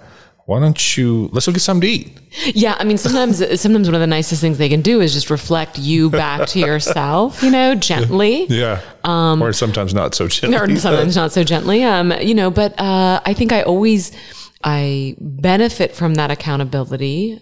Sometimes I'm somebody that gets really lost in my own mind. Oh, really? You overthink stuff? Woo, Have you ever done? Oh boy. I'm like, I got a PhD in that. And then also some of the things that I've done, not with, because I ended up moving back to Dallas and I got a different sponsor because I was in a different city during those years, which were sort of 2 through 5.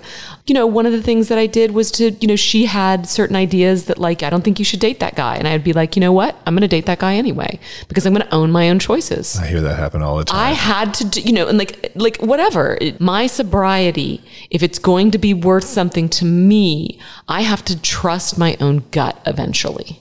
And okay, that relationship didn't work out that great, but you know what? I needed to learn that. And it didn't work out that badly either. Like she thought it was going to be a catastrophe. And I was like, you know what? This is somebody that I think I want to date for a while.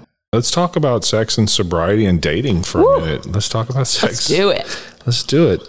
Here's the deal. I'll go first. I came into this program single. And what I realized in hindsight is that I did not have a lot of good tools that would allow me to function in a relationship as a good partner as a male. And so what I had to do was I had to make a lot of mistakes in early sobriety. Just because I stopped drinking doesn't mean I was going to be a good boyfriend all of a sudden. It means that I needed to realize that I was deficient in a lot of areas, and that happened by people calling me out on my behavior in early sobriety. And what I mean in early sobriety for me was years 1 to 5.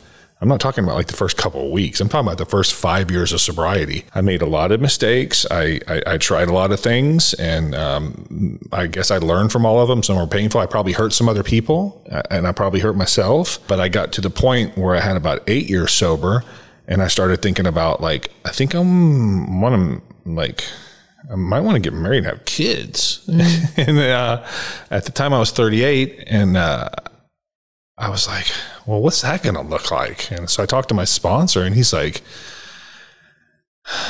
well, Mike, what I want you to do is I want you to get a piece of paper and a pencil, and I want you to write down all the qualities and attributes that you want your future wife to have. We're going to start looking for her. You might already know her. You might not know her. But what I want you to think about while we're going through this process is I want you to pay attention to your sobriety, and I want you to work well, because what we're doing right now is you're in the process of getting ready to meet her. If you don't already know her, we're going to take the next 12 to 18 to 24 months, and we are going to be getting you ready to meet her, just like we assume and hope and know that she's out there getting herself ready to meet you. She's doing work on herself, getting ready to meet you. So when you guys do come together, you'll have a vision of what you want, and you'll be able to get it going. Now I'm married. Now I met her. Now I have a kid. So yeah, it worked. It worked out for me. As far as the sex part goes, before I got sober, alcohol was a big part of my sex life and my sex. Figure. Yeah, it was a big part of my sex life and my sex conduct. Either I was drunk, or my partner was drunk, or we were both drunk to lower our inhibitions. Absolutely. And so there's a line in the sand, and that line in the sand is called my sobriety date, October the 10th of the year 2000. And post that, I can't have sex drunk anymore. I've got to be sober because I'm sober. So I can't do it like that anymore.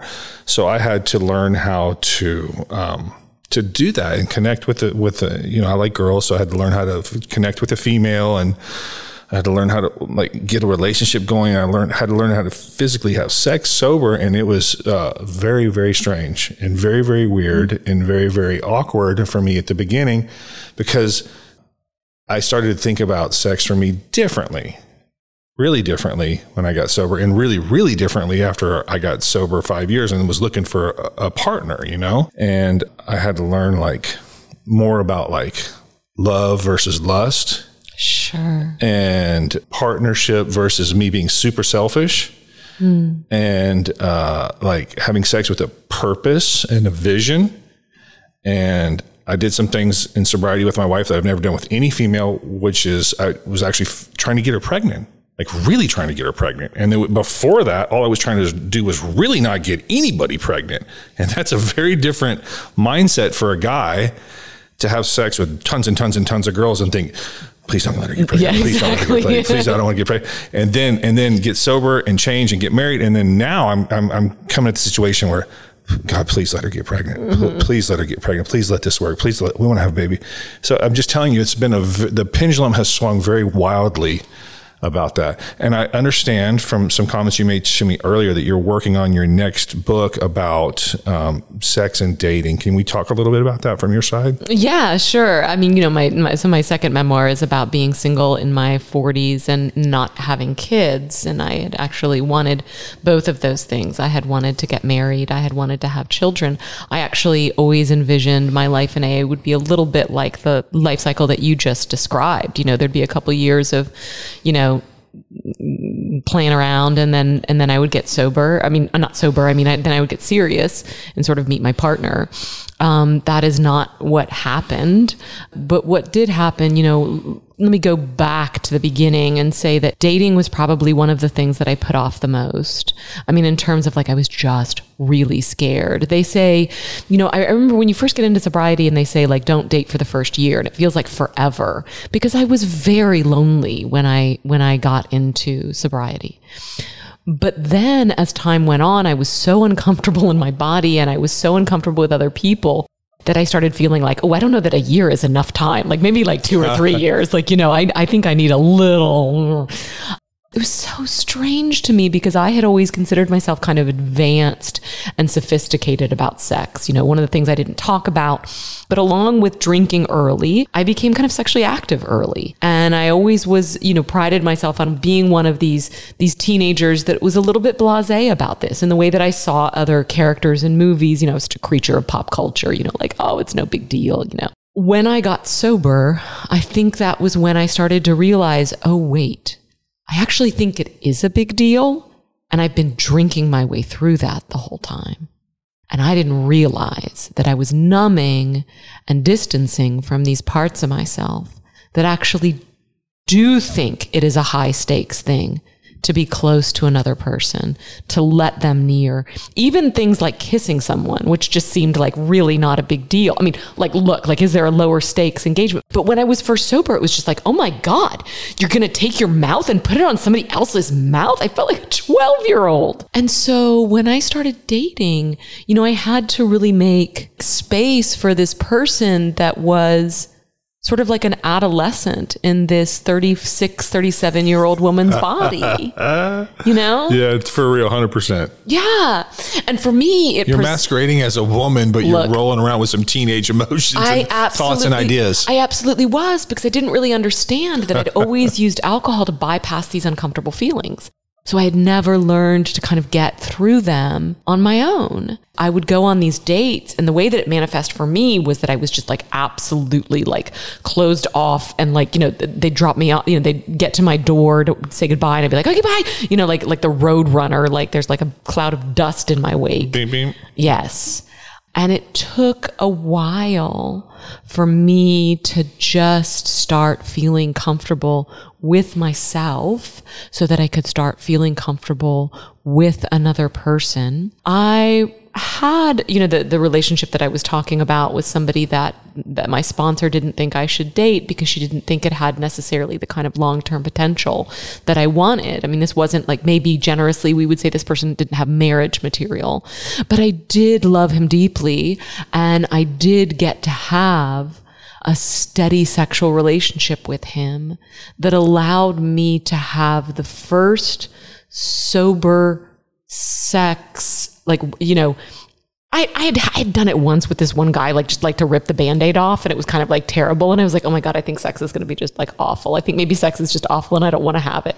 But the truth is that sex with strangers is often awful, and sex with people that you don't like is often awful. But sex with somebody that you care about is actually can be something near a sacred thing. And it can be incredibly beautiful, meaningful. I didn't know what kind of sex I liked. I mean, God, because I just used to get really drunk and then go really wild. And, it took me a while to realize part of what I liked was just things that were a lot softer than what I had wanted before, because I wasn't so numb, and I could allow someone to see me. I mean, that was something that was really big for me. I think one of the reasons that I wanted to have sex drunk was the same reason that somebody might want to have sex in the dark. It was just, there was just this terror of somebody seeing me. And I think what I realized is that I want to be having sex with somebody that I don't need to be in the dark with. Like that I've gotten to that place of intimacy. And for me, that took time. Yeah. You know, it wasn't something that I could do instantly. You know, I had been living in this New York, you know, culture of kind of like meeting somebody at the bar and then like you go home with them and you have this, you sleep with them and like maybe you see them again, maybe you never see them again. It's no big deal. And I had to get out of that world.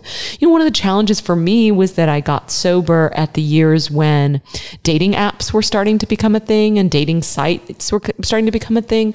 And there was this push toward, you know, you need to have sex on the third date or like, and I was like, I can't have sex on the third date. So I felt like I was slowing down at the same time that culture was speeding up. And that was challenging. What a conundrum. What a conundrum, right? Yeah. And, you know, I will always have like kind of a resentment that I think, I do think it's a little bit easier for guys to quit drinking than for women in the dating market.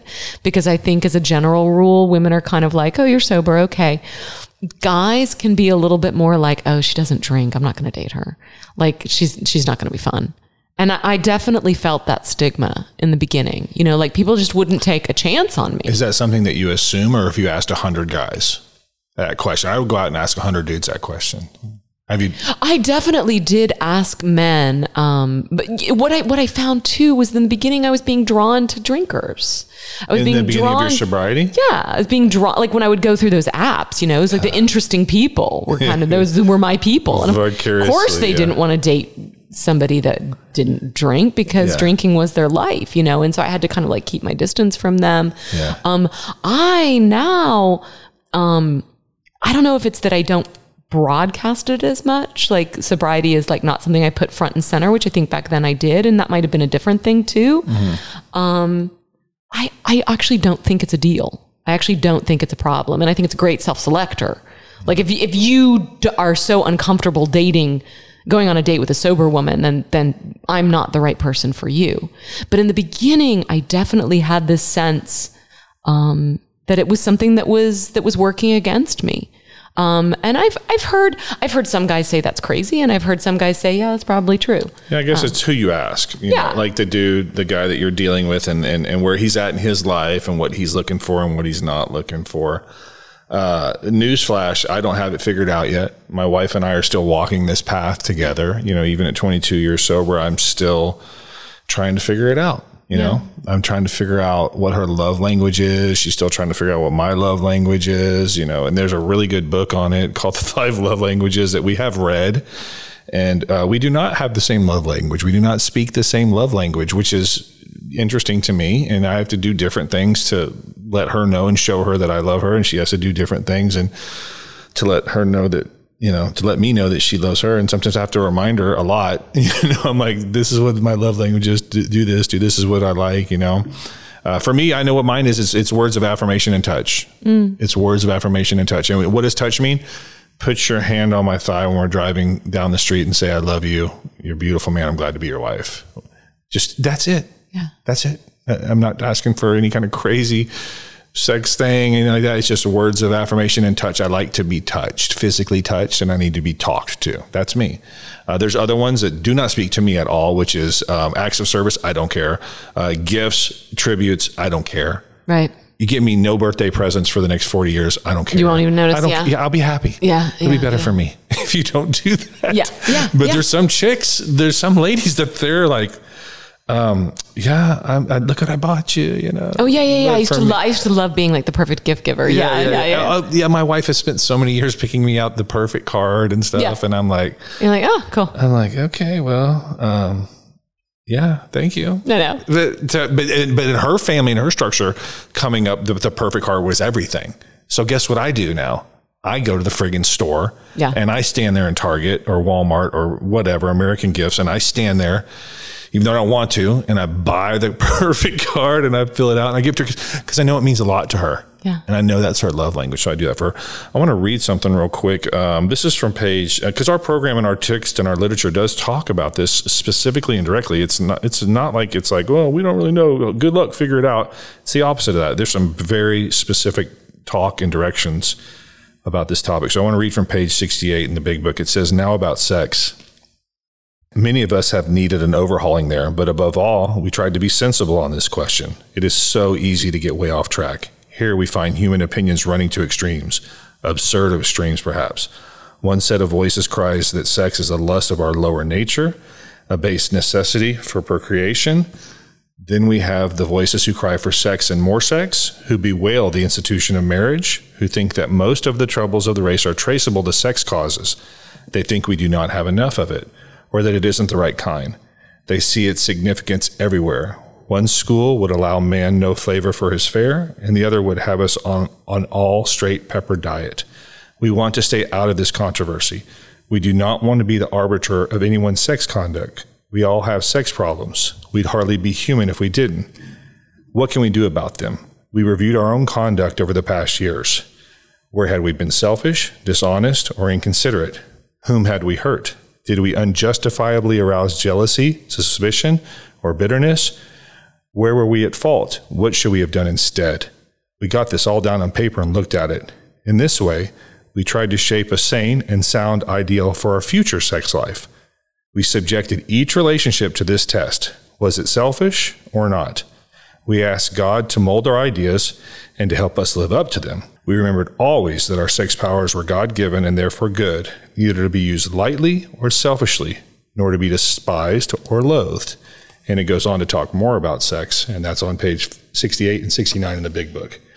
About 30 minutes ago, you made a point of me bringing the topic back up about meetings, and you've been sober a long time. Yeah. And it sounded to me like you drifted away from meetings a little bit, but now you're back in the saddle and hitting them pretty hard and getting some good results from that. So can you maybe talk to us about that? Yeah, absolutely. There were many years when I was going to meetings pretty regularly, and I didn't really, I did it because it worked for me. But one thing that was strange that happened was that my home group kind of fell apart, which had never happened before. I didn't know that could happen. Yeah, it does happen. It does happen, yeah. And I never really found my way back into another one. I couldn't find a groove that I liked. And that's around the time the pandemic hit. Oh my God. All of these together, which was around 10 years of sobriety, kind of coalesced to make me go, maybe I don't need meetings anymore. And I started to just retreat. I remember I got 10 years of sobriety and I didn't even go to a meeting. I didn't tell anybody. I just sort of passed the day. I had some private, I was gratitude and stuff like that. But I just started to think I don't think that I need meetings. Now, meanwhile, my sponsor had moved and I had never found another sponsor. I had asked somebody and she had been too busy. And then I didn't find somebody else. So now I'm sponsorless and I'm starting to not go to meetings. And over the next year or so, I'm just starting to kind of feel the effects of that, I'm getting really off the beam in my own life. How was that manifesting? Grouchy? Grumpy? Well, I actually had a lot of depression. Okay. And I had a lot of, just a more despair and kind of stuck in my own head. And I was on a project that I wasn't sure was going to work. And I was really scared about it. And I just was spinning a lot. I work at home and I live alone. And so if I'm left to my own devices, there's a line in the big book that says the grouch and the brainstorm are not for us. And every time I read it, I'm like, really? The grouch and the brainstorm are all I know. And I have to remind myself that this is not for me. It was about maybe 3 or 4 months ago. And I started to, I had kind of white knuckled through that last period of depression. And I was working on, it was actually this cheerleaders podcast that you and I have spoken about. I have a podcast called America's Girls, which is about the Dallas Cowboys cheerleaders. And it was incredibly challenging. And I was really white knuckling through that. And what I mean by that is not that I wanted to drink, because drinking to me has become kind of like a broken switch in my head. It doesn't do what I want it to do. And so that's not where my brain goes. But I just start to feel like, what do I need? I need something. Like I'm starting to feel like I have this crazy energy and I don't know where to put it. And I started smoking cigarettes, old-fashioned cigarettes. Okay. Just to like have something to kind of like offload these feelings. I had white knuckled through that, and then I had gotten better, but then I was starting to feel it kind of descend again. And then I thought, this is ridiculous. I've got to start going to meetings and I've got to get a sponsor. I go through phases like this where when I started going to meetings again, I was grumpy again. I was grumpy again like a newcomer. And I was sort of like, why am I sitting here? Like, God, I've heard these stories a million times. And then when I started working with a sponsor, she said, I want to treat you a little bit like a newcomer. Like I want you to go to 4 meetings a week. And I want you to get a book that doesn't have all of the passages underlined. I want you to get a new book so that you're experiencing it new again. And I was kind of like, God, 12 years into this, I don't want to go 4 times a week. But I did do it. And sure enough, pushing me into that meant that I started to have to create some connections and some, like what do I want to say? Like I got latched into these meetings where I started to look forward to them. I started to see people that I knew and I started to watch people grow. You get the yield of basically having this strange group of people that you might not have chosen, but that you're all walking on this little path together. There is this incredible profundity to it. And to me, it is a spiritual experience to sit in those rooms and listen to these other people and be connected to them in this energy. I really prefer in-person meetings than Zoom meetings. I really like being in that room. And, I've thought so often about the things that I fight against turn out to be the things that I really need, And for me, being in the meetings, being part of this program, not being somebody that has, I guess I felt sort of like I'd graduated, right? I sort of felt like I'm 10 years into this. I don't really need this anymore. Well, things got weird. I mean, if you lost your sponsor and then COVID hit and then Zoom was a thing and you've got this big project and you live by yourself. I mean, that's a lot.